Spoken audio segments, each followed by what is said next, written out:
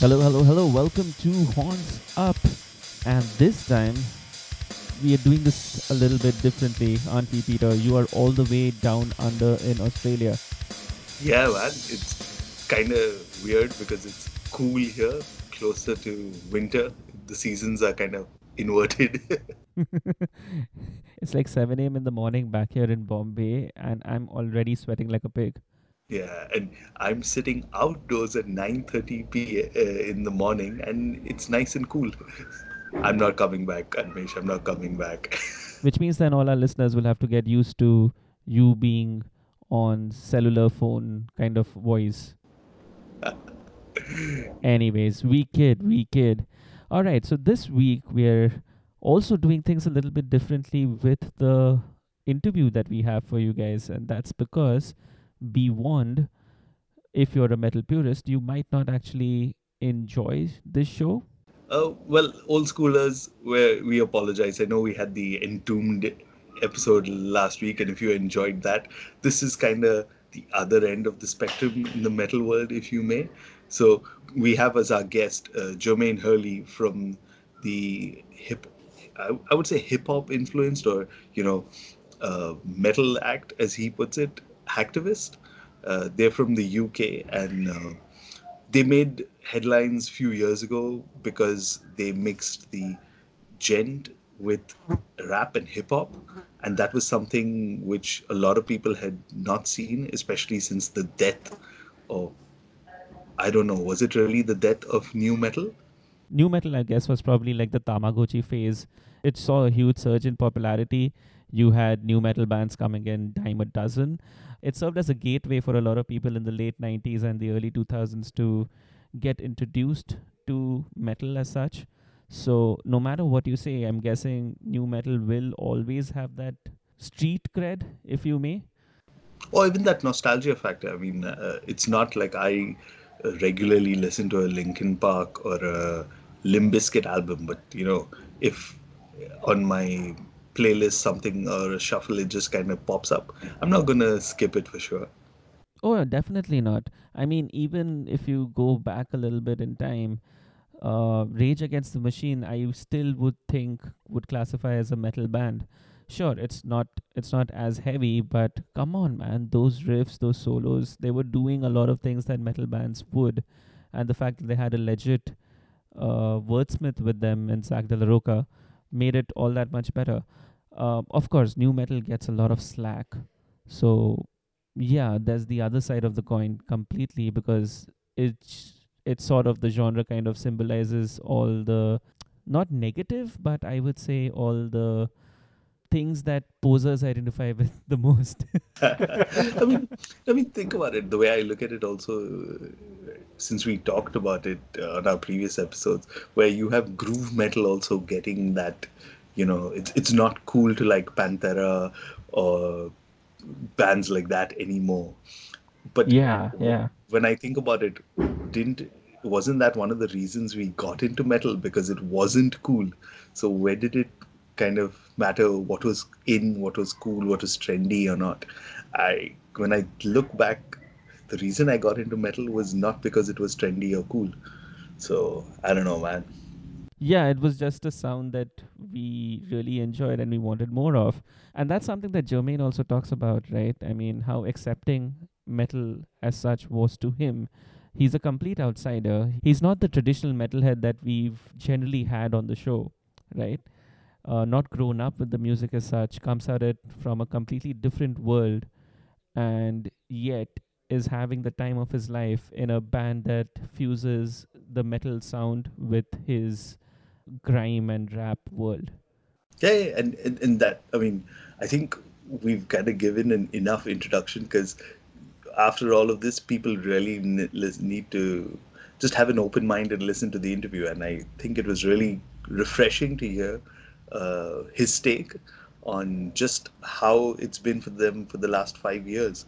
Yeah, completely. So, with all that being said, let's dive straight in. Here is Jermaine Hurley from Hacktivist. So it's great to have in our show on the latest episode of Horns Up. Here's Jay from Hacktivist. Welcome back, Jay, activist back on the scene. Yeah, it's been pretty good being back actually. Yeah, it feels good. Everyone's appreciating the new song, and yeah, had an amazing response from the new song. So yeah, it's good to be back finally. So, just kind of if you can run us through, how did music happen for you? Do you come from a musical family? Take us through your journey.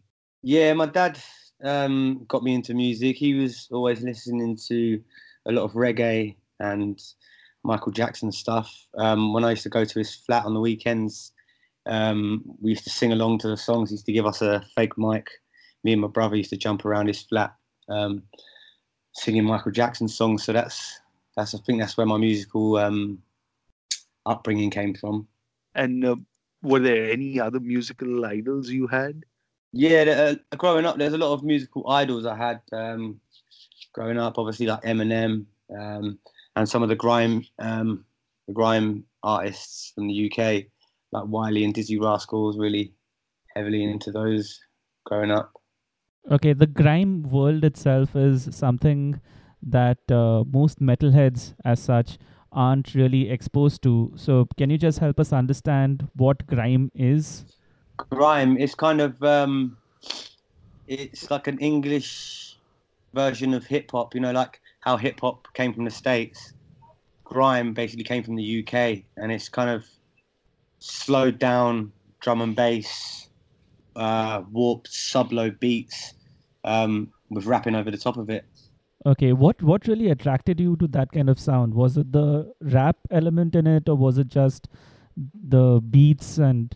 Yeah, it was the rap element of it, and the battling as well. There's a lot of battling, clashing going on in the grime scene, and that attracted me straight away. I just wanted to get involved with that straight away. So, were you a part of rap battles? Yeah, I've done a few rap battles, yeah, grime clashes and stuff, yeah, back in the UK. At that time, also, since you were into Eminem, at that time, new metal or like metal was also having a kind of resurgence back then. So, was there any like rock or metal artists that you listened to? Limp Bizkit. Yeah, as soon as I discovered Limp Bizkit, I loved Limp Bizkit straight away. And then through listening to Limp Bizkit, I got into Korn and Linkin Park a little bit as well. So it was still more of the rapping bits that were attracting you, I'm guessing. Yeah, it was. Yeah, yeah. Did rock or metal attract you at all? Like having heard Limp Bizkit and Korn and stuff, were you paying attention to the music part of it, or was it still the verse and the rap and the flow that they were putting on with this new kind of beat and this the rock beat as such to it? I was more attracted to the lyrics and the slow hip hop beats, really. Yeah, the metal, the new metal that was coming out those days. I wasn't really. Yeah, I never really thought about rapping over metal. To be honest with you, I didn't really think about it. I just wanted to be like hip hop and grime. So obviously, I liked Limp Bizkit, but I never thought that I'd be like rapping in a metal band. It didn't really come across to me at all. But so, doing my research, and I came across that the whole idea for the Hacktivist sparked when you were recording with your former guitarist Timothy James, and you heard the initial riffs of the tracks that he had there. So, just take us back to that time. What were the first thoughts that you had when you heard those riffs? How did the whole thing come about? I never really thought about it, but with the grime, is the tempo is usually 130 BPM, which was the same BPM as the metal songs that Timothy was making. It's the exact same tempo. So I'd already written a lyric that said that I liked grime and grunge, because at that time I started getting into metal. So I'd already had a lyric that started I like grime and grunge, and then yeah, he just played the beat and I did that lyric. It's a grime lyric. I just did it over a metal beat and it worked perfectly. We didn't have to change anything. I didn't have to speed up or slow down or try and fit. It just worked over the beat. So yeah, I've recorded it, and as soon as we listened to it back, I thought, wow, that's amazing. Let's do it. Yeah, and And then which song was this that you guys put together? Was it Hacktivist, your self-titled single? yeah, self-titled single, Hacktivist. Yeah. What was it about the riffs that kind of? I know you said he recorded it at 130 BPM, but was there something different that you heard compared to any of the new metal stuff? Like I know there was the gent movement happening that time, and I didn't really know about the gent scene at that time. Or okay, I just looked at it as metal. all right, Um, I just looked at it as metal, and I liked because say like about 2 months, 3 months before this happened in the studio, I was chilling with Ben and Tim, and I started getting into what they were listening to, and anything that gets played and I can bop my head to, like if I can bop my head to it and I feel it, then I can rap over it. So yeah, I didn't really think too much about the gent or what I was going to do. I just kind of just did it. Was there anything particular about the riffs that resonated with the musician in you? I loved the sound of the guitar. I just love the sound of the guitar because it just pulls. It kind of pulls at your heartstrings and gets your emotions going.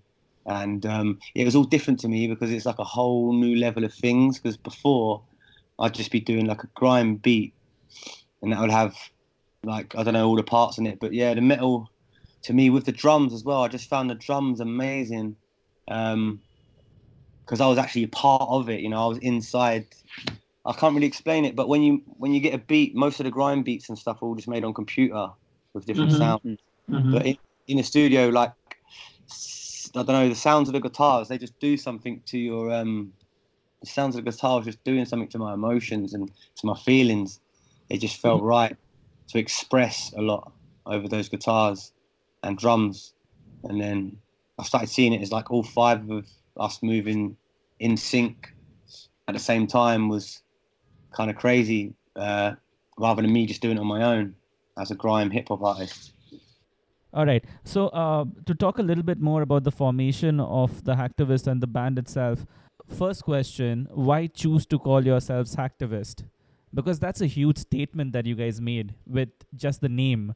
It kind of started as we're kind of like a political band. We don't just want to we want to speak about wars and stuff and not just the birds and the bees basically. And we kind of give ourselves that name because at first we hacked into the music. We hacked into the music industry, if you know what I mean. Yeah, so that's why we kind of gave ourselves that name because we're hacking in. that's a nice way of putting it. Yeah, and we ended up hacking in to the music game more than we expected. You know, we thought we'd just call ourselves hacktivists, hacking in, but yeah, we ended up getting more views and more shows and more everything. We'll definitely be addressing your meteoric rise to success a bit later. I want to understand though, um, what was the collective energy in that room like? I mean, you yourself said that 5 people came together and you guys locked in, and there was some magic. Can you describe that magic for us? Why did you guys think that Hacktivist needed to exist? Um, because I was just hip hop and grime, and I started listening to the screaming, like the screaming of other vocalists, because they was in Heart of a Coward at the time when I Yeah. started when I started chilling with them. So, yeah, I started listening and getting into the screams. Yeah, that's when we knew it was magic. It was what made us kind of do it was just yeah. We kept talking about it, like me and Ben kept talking about it. I said, "Well, like you scream on a grime song." I wanted to get Ben screaming on one of my grime songs because I thought that would be sick. No one's done that before, and it's pain. You can hear it, like. So yeah, we did that. He screamed on one of my grime songs, and then he was like, right, yeah, next I'm gonna rap on one of your metal songs. Do you know what I mean? So we just did it because people from the grime scene and the metal scene don't really chill together that much in Milton Keynes where we're from. But I've always been really open with my grime and hip hop and metal. Like I've always been into skateboarding and BMXing. So um, yeah, what made us do it was just yeah, me and no, I'm a local rapper. Ben was a local screamer, and it was like we were like good mates. So it was like yeah, let's bring our stuff together in the studio and it just seemed to work. That was it. All right. This is for things beyond the music, of course. Does rap and metal behave differently in any fashion? Does it behave differently? Okay, not just rap, but grime, rap, and metal. Do these worlds behave differently, or are there similar things in it as well? Yeah, they are pretty different. To be fair, What's the difference? the difference, the metal scene's a lot more nicer. I think I enjoy the metal scene more than the grime and hip hop scene. Um, Oh, the grime and hip hop scene is very competitive, very very competitive. A lot of people want to show off their money and how much money they've got and stuff in the hip hop and grime scene. And if you don't, you get people look at you and turn their noses up, if you know what I mean. So yeah, like when I was at a hip hop or grime rave before, it was more about battling and being the best MC. But when I've come to the metal scene, it's more love. Everybody just likes each other and everyone just wants to chill with each other. And yeah, I think I definitely prefer the metal scene than the hip hop and grime scene. But yeah, it's two different worlds. It is two different worlds. okay, so definitely with Hacktivist, you're hacking the entire scene. You're bringing two worlds together. Does that mean that at a Hacktivist gig, you have both audiences coming together? Yeah, we've seen a lot of that, which has been really good. We've seen a lot of people that don't usually listen to metal, but they'll come to a Hacktivist show, and the opposite as well. You know, a lot of people that don't really listen to rap will come to a Hacktivist show. So yeah, we are starting to see a mix, starting to see a good mix in the crowds. Yeah. All right. So the first time I heard of Hacktivist actually was an article on the website Metal Sucks, which kind of tagged you as rap meets gent, and is it the return of new metal? There was a polarizing response to the single that you put out. I think it was Hacktivist. So I have two questions on that. One was the new metal. There's a certain stigma attached to that word looking back now, and it's mocked. Do you agree or disagree, and why? I disagree in different names for metal for different times, Right. like new metal, old metal. For me, it's just music. Yeah. Yeah, I mean hip hop, grime, dubstep, drum and bass. It's all just one music. I think there's too many different names for too much different stuff. Like, yeah, to me, I don't really see it as gent or new metal or anything. I just see it as metal. Did that new metal categorization, did it affect the band at all? Because certainly both grime, rap, as well as metal purists don't really quite like meshing two different worlds together, Yeah, which is shit. But I mean, you guys must have faced a lot of that too. yeah. I think the new putting the new metal word in it was good for us. I think it had. I don't think it's done us any. I think it's only done us favors because everyone wants to hear what's new, didn't they? So, you mentioned earlier and you talked about your meteoric rise to success, and you guys were rocket strapped, if you could say so. And you guys were clearly delivering on those expectations and how. So, how did you guys in person uh, and as a band deal with those things? They were really changing fast for you guys. Well, for me, it was all right. Yeah, it was quite fun. It was pretty crazy. Just I think there was about a year um, where I only stayed at my house about 3 times. I was just continuously touring for a whole year, just playing every festival. Um, but yeah, it was crazy. Obviously, watching all the views go up really fast. But yeah, I mean, for me, it was a dream come true. So yeah, I really enjoyed it. Every aspect of it. What about the band? How did they deal with how fast things were happening? Were you guys expecting it? I don't think we was expecting it, but I'll tell you one thing that made us stronger was going on a big tour. We went on a month-long tour with Enter Shikari, Okay. and it was like 30 shows in 36 days or something. So we only had like That's a grueling schedule, man. yeah, and that was like when we first started. So but that molded us and made us into a strong band. That we learned from Enter Shikari on that tour how to be a band. You know, that turned us into a professional band. That tour did. So yeah, I suppose that was good. That was good. And then obviously we played a lot of festivals, a lot of big festivals on big stages. And I think that was all good. I think that was all good for us because you know when you get thrown in at the deep end, sometimes that's the best way to learn. So yeah, we learned a lot. And it's thanks to all that touring that I got to hear about Hacktivist for the first time because you guys came down to Bombay and played Big 69. That's probably one of the best memories in my life, man. That's up there, like in my top five shows ever. Memories from that festival. It's just awesome. I think the stage we played on was a Red Bull bus. Yeah, it was a bus. You guys played on a bus. What was really on? Like, I've never done that before, so that was crazy. There was lots and lots of people there, and yeah, we watched Sixth as well. They played on a big, massive stage, and they had like flames at the side of the stage. Yeah, I just remember drinking some nice rum. I think it's called Monkey. Old Monk. Old Monk. Yeah, some mad rum. It was really nice.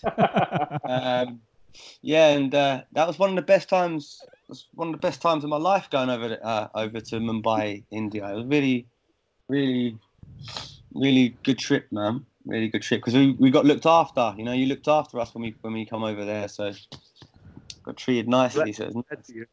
Was the Indian crowd or experience any different from other countries and cities you've played in? They're a good crowd. They're a really, really good crowd. I think it was really, really hot. I don't know how. I suppose you guys are a bit more used to the heat out there. Oh, definitely, yeah. The crowd are really nice. The crowd are really nice. Yeah, they're just really warming, you know, and they're happy to see you. They're all happy that you've come that far out to see them. So. All right, cool. So that's all, of course, in the past. Let's talk about the present a bit. There was a little bit of a downtime in the middle for the band, but now, of course, you guys are back. Why is this the right time for Hacktivist to step back into the spotlight? Now's the time because, basically, we had to reprogram everything, and it takes a lot of time, you know. Wow, pun intended. Yeah, exactly. Yeah. So now we're a fully functioning, strong team again. So so now's the perfect time to just come back and start releasing music. Yeah, I mean, we didn't choose for things to take this long since other members left to get going again. Obviously, things take a little bit more longer sometimes when if you're signed by a label and stuff. You've got to go through some legal bits and bobs. But yeah, I mean, the time feels right now. We've got a lot of new music to release, so we're just going to keep releasing new music now and working on new stuff while we're doing that. Touched upon the members joining in. How did Joe Maxey and you would become part of your lineup? Well, as soon as Ben left, we already knew because I don't know if you've heard the Outside the Box album. There's a grime song on there, and it's got Jock Maxey on it. So yeah, we already knew him anyway. We already roll through with him. He's already a good friend, and we already spoke to him about getting involved. So yeah, as soon as Ben left, Jock was our first. We knew straight away, let's get Jot in, man, because he's sick and he'll smash it. So yeah, that's what we did. The track that you're talking about was Rotten, right? Yeah. Rotten, yeah, the original Rotten. It's like a grime song, yeah. That's it. And what about James? How did James become part of the lineup? Yes, same with him really. Josh and Rich were already good, close friends with James anyway.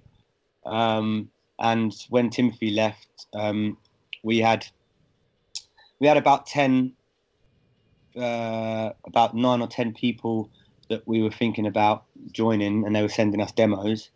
And as soon as I heard James's demos, I knew straight away that it was going to be James, because I loved his style, I loved his guitar style, I loved all of his tones, and plus he sent like 5 tracks in a week, and you know everybody else was kind of sending 1 or 2.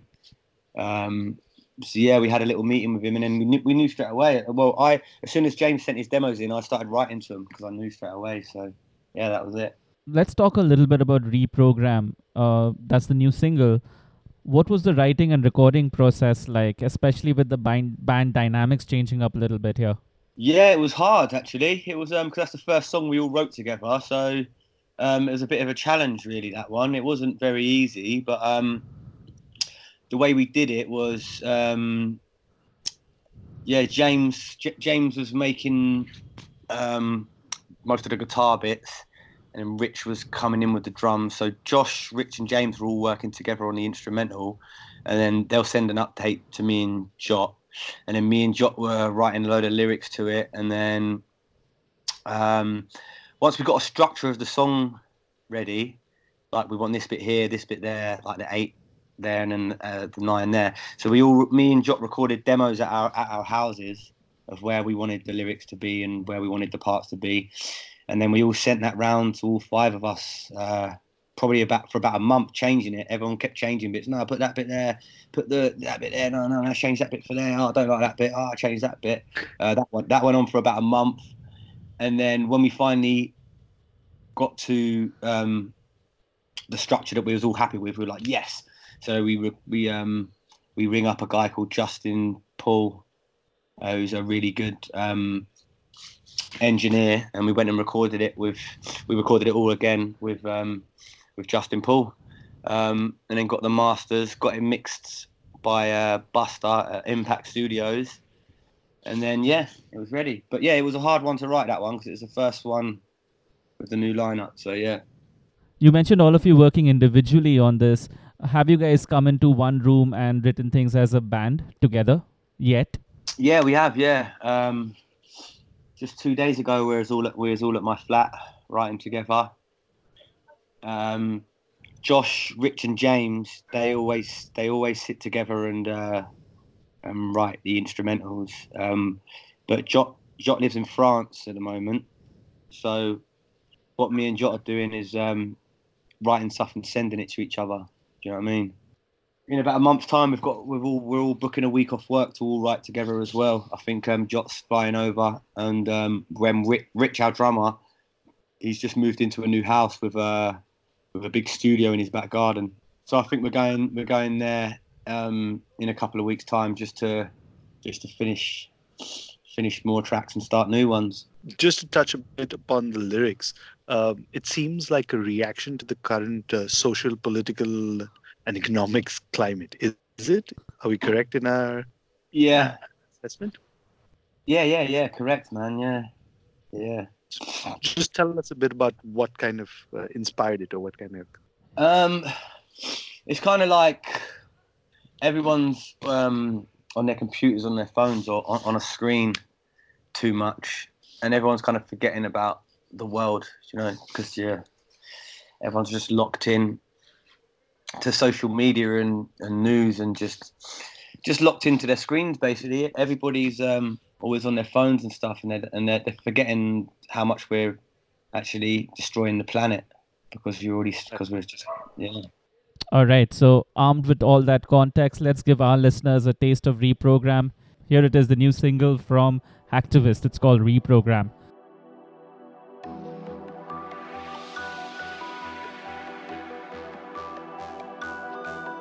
When computers go down, remember this land is borrowed.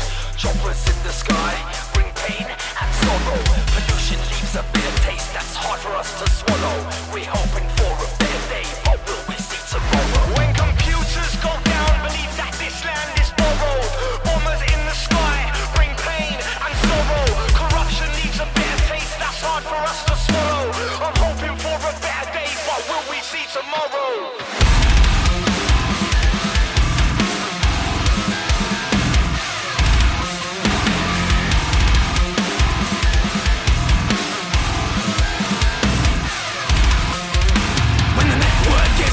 You'll forget the words that were posted, hosted on servers, burnt out. Now the cloud has stopped flowing. Your beloved devices becoming a brick, just chips with a plastic coating. I'm filled with sorrow, we've killed tomorrow, but I'm programmed to keep hoping our generation escapes atomic war and babies born into radiation. Hoping we don't keep building racist walls to divide our nation.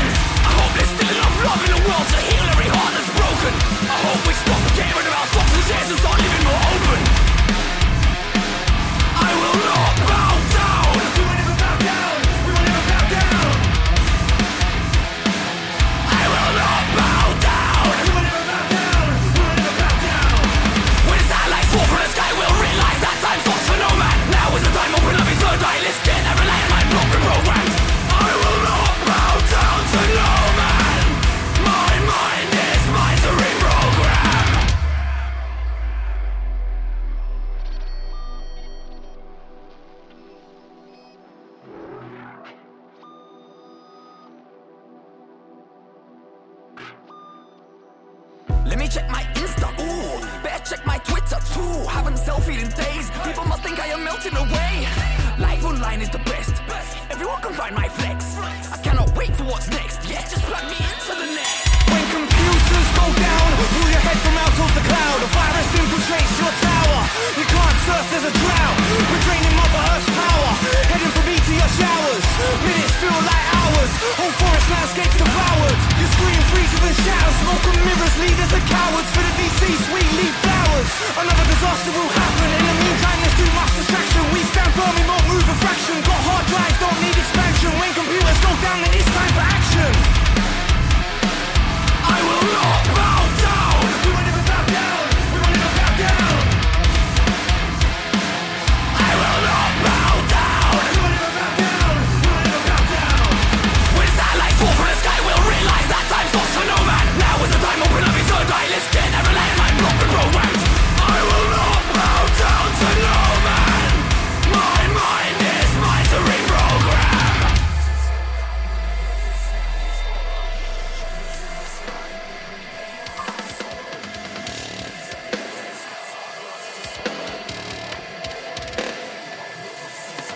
When computers go down, remember this land is borrowed. Choppers in the sky bring pain and sorrow. Pollution leaves a bitter taste that's hard for us to swallow. We're hoping for a better day, but will we see tomorrow? When computers go down, believe that this land is borrowed. Bombers in the sky bring pain and sorrow. Corruption leaves a bitter taste that's hard for us to swallow. I'm hoping for a better day, but will we see tomorrow?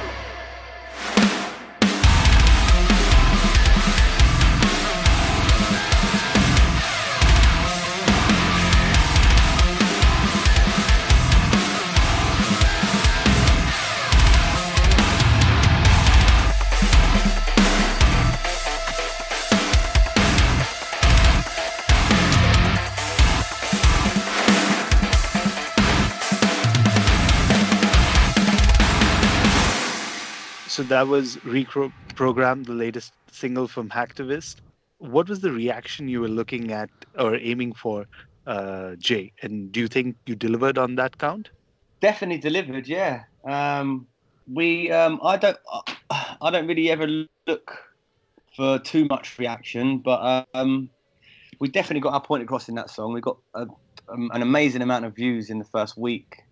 We had to make sure that song was going to be quite big because obviously with the new guitarist and, well, Jock's not so new, but new guitarist, we had to pick from about 4 or 5 songs to release. And James said, yeah, I think the strongest song to make a comeback with would be Reprogrammed. So we did, and I think we're all really, really happy with how the response has been. Everyone's loving the guitar sound and the rapping, so yeah. I do want to ask you, does the fact that you guys have a strong message in your songs and this music is just the vehicle to deliver it, is that the band's purpose, and does that continue to be the band's purpose? Yeah, I think we're always going to be pushing the boundaries a bit with songs, and yeah, we're always going to be wanting to rustle feathers in our songs, definitely. 100%. I'm just looking at the songs on my wall that we're going to be releasing coming up, and they're all pretty controversial, I think. Yeah, I think that's what we like to write about. I mean, we like to write about big issues, man. Not just the birds and the bees or the bitches and the guns and the drugs, man. I want to hit people hard with songs, because we've got a little platform now to stand on. We might as well try and wake the world up, we might as well say some decent stuff with this platform that we've got. We might as well try and change a little tiny bit. What kind of lyrical content are you guys touching upon? Will we hear anything about, say, Julian Assange's arrest, or maybe even Brexit for that matter? Yeah, there might be a couple of things about Brexit. I can't really say too much at the moment, but yeah, there's a lot of songs finished at the moment that are coming soon. So yeah, we just have to wait. But they're not going to be. They're definitely going to hit the nerves. All of our songs, and I really hope Reprogrammed hit the nerves as well. Yeah, You're cool. performing at the Submit Festival in a couple of months. Yeah. More shows planned, and possibly expect you in India soon again. I think after the show in Netherlands, Submit Fest. After that, I think May. We've got a show in August in Russia. We're playing a show in Russia on the beach. Taman Fest, I think it's called. So that should be pretty good. I'm not too sure if I can say anything about what we've got after that, but we definitely want to be coming back to India, 100%. But what we want to have is a load more new songs. You know, Right. we want to get consistent. We want to get our name back out there. So and give you guys an album date as well. Ooh, lovely. That was good. That was just going to be the next question because you mentioned you're writing a bunch of new songs. So, of course, when can we expect to hear a new EP or a new album? Any indicative timeline? All I can say is soon. Yeah, because I'm not allowed to say. I'll probably get in trouble if I say anything. Probably this year you'll have an album, maybe, or at least a date. But yeah, you'll be getting a few cheeky singles here and there as well, so you'll be happy. Definitely looking forward to that. Thank you so much for your time, Jay. Hopefully you can hack our systems again. Yeah. Okay, guys. Thanks a lot. It's good to hear from you. Thank you. Horns up. Horns up, man. Yeah. Horns up. Cool. So that was a short and snappy conversation with Jermaine. I actually was reading up on his Twitter while checking it out, and he seemed to be a little under the weather. So, yeah, I'm glad at least ouch. he managed Yeah. to make through that interview with us. Yeah, completely. But full props to Hacktivist for what they're doing. It'll be really exciting to see what comes out from that camp in the weeks to come. I know they're doing a lot of tours, and on that really bad segue, let me talk a little bit about Wacken Open Air for 2019. Let me put this into some context over here, because I realized through our Twitter exchanges we've sometimes discussed this. First, let's set up Wacken. For most people, Wacken is like the Mecca. It is the everything to do with metal. Whether 100,000 sweaty metalheads in denim and leather is your thing or not, but there's a certain stamp that comes through playing on a stage like Wacken Open Air. There's no denying that. Completely, man. It is the largest metal festival on earth at the moment. They have a lot of acts. This year's headliners are bands like Sabaton and Slayer. Yeah. And representing India from this time around is Bloodywood. So let me put this in a way for you, Animesh, because the moment I kind of saw that announcement that Bloodywood had been announced as one of the acts for Wacken Open Air, it was a bit of a head scratcher for me because, as far as I'm aware, Bloodywood has never performed live, and till date, all they're known for is doing covers on YouTube of popular Bollywood songs or popular music, basically. Like, I've seen the covers they've done of Backstreet Boys and the like. So if you're into that, you can go look it up. But here's my thing. As somebody who's been a musician for over a decade, performed at gigs ranging from pokey dives, bars to, big stages like N87 and stuff like that. What goes through your head when you read news like that? Okay, I completely get the first reaction, which a lot of people have, or a lot of people will have, is Bloodywood doesn't deserve to be on that stage because they are not a traditional band in that sense. I mean, they don't have a string of shows. We don't know what the selection process is. They didn't come through the Wacken Open Air battles that we see or we have come to seeing. So yeah, on that level, of course, the case can be made that they don't deserve it. But here is a slightly different take. Metal as we know it, or music consumption as we know it, is changing. This stems from a discussion that I've been having over the last few years with a lot of people within the community, especially at gigs, because nowadays gig turnout is at an abysmally low level. right? Even if you have a stacked lineup, you'll probably see the bands and their friends, and that's about it.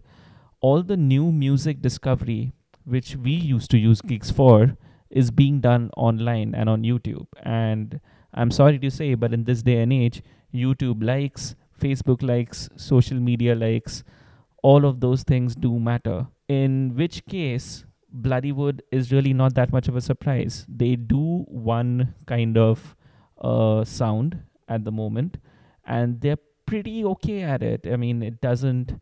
Sure, it is cringeworthy, but that's because we may be metal purists.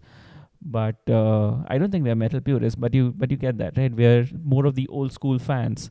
So I don't think it's anything path breaking, their music, because we've heard Sahil Makhija do this, right? Way long back. We've heard Cranium do this on Deep Throat with Parya Parya. So is it a new concept? No. But the fact that they've been doing this over and over again over the last, I don't know how many ever years they're doing this, but they're getting recognition, they're getting popular, and this is a huge feather in the cap for them. Now, having said all of that, I think this walk-in gig is going to be the next game changer of sorts, or it has that kind of opportunity for something like a Bloodywood, because if they manage to pull off a really good stage show, and they seem like decent musicians, so I definitely think they have that ability in them, we may just see them becoming the Nickelback of metal in India. And what I mean by that is, I think there will be some opportunity in Bloodywood going a little bit mainstream, and hence maybe becoming a gateway band for more people to get into metal. Yeah, and actually, you know, that was my same reaction initially. And, you know, I haven't personally seen it, but I see a lot of like people talking about, oh, you don't need to crib. So I'm assuming it's fellow musicians that are a little butthurt. Sorry, you are butthurt. And if you disagree with me, you know how to reach me about someone else getting the stage at Walk-In. I mean, first of all, congratulations, because, you know, while I may not be the biggest fan of Bloodywood, you have to admit that they do their marketing pretty smart. They do it pretty well. Uh, they've got fans all over the world. So definitely whoever is on the walk-in team, kind of selecting team, has got their pulse on what's going on, not just on ground, but also online. Uh, and yeah, man, I mean, just to use a parallel example, look at a non-metal artist like Nuclear. He packs in like easily 10,000 plus people in his show. And I think for an independent music artist, that's tremendous, considering we started off the discussion about how there are no attendance for gigs. So if it's going to take Bloodywood to get in 1,000 people at a gig, and from there they then discover, you know, that there are heavier acts and stuff like that, like I mean, who's gonna say no to that? I mean, let Bloodywood be the Linkin Park of India. Yeah, no, completely agreed with you. I mean, I've seen this live. There's this band from Kolkata called Underground Authority that peaked, I think, a couple of years back because they managed to get onto India's Got Talent or some other TV show. And because of that, or because of that exposure, people were flocking to Underground Authority gigs. And yes, it was, the music was absolutely a Linkin Park ripoff. But I'm pretty sure if even 5% of that gig crowd liked what they heard, they may have gone back home and Googled rap metal and hence gone on to discover what metal is. And that's good for metal itself.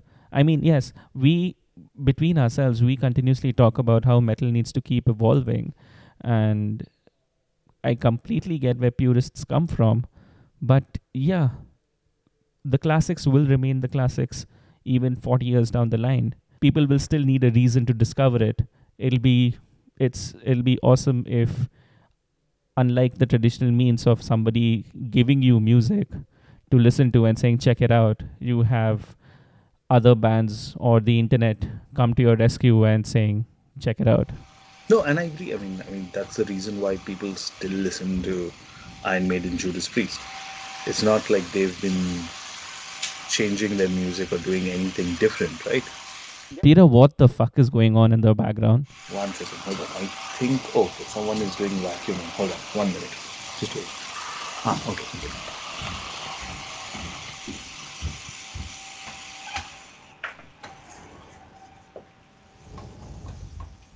Is that better now?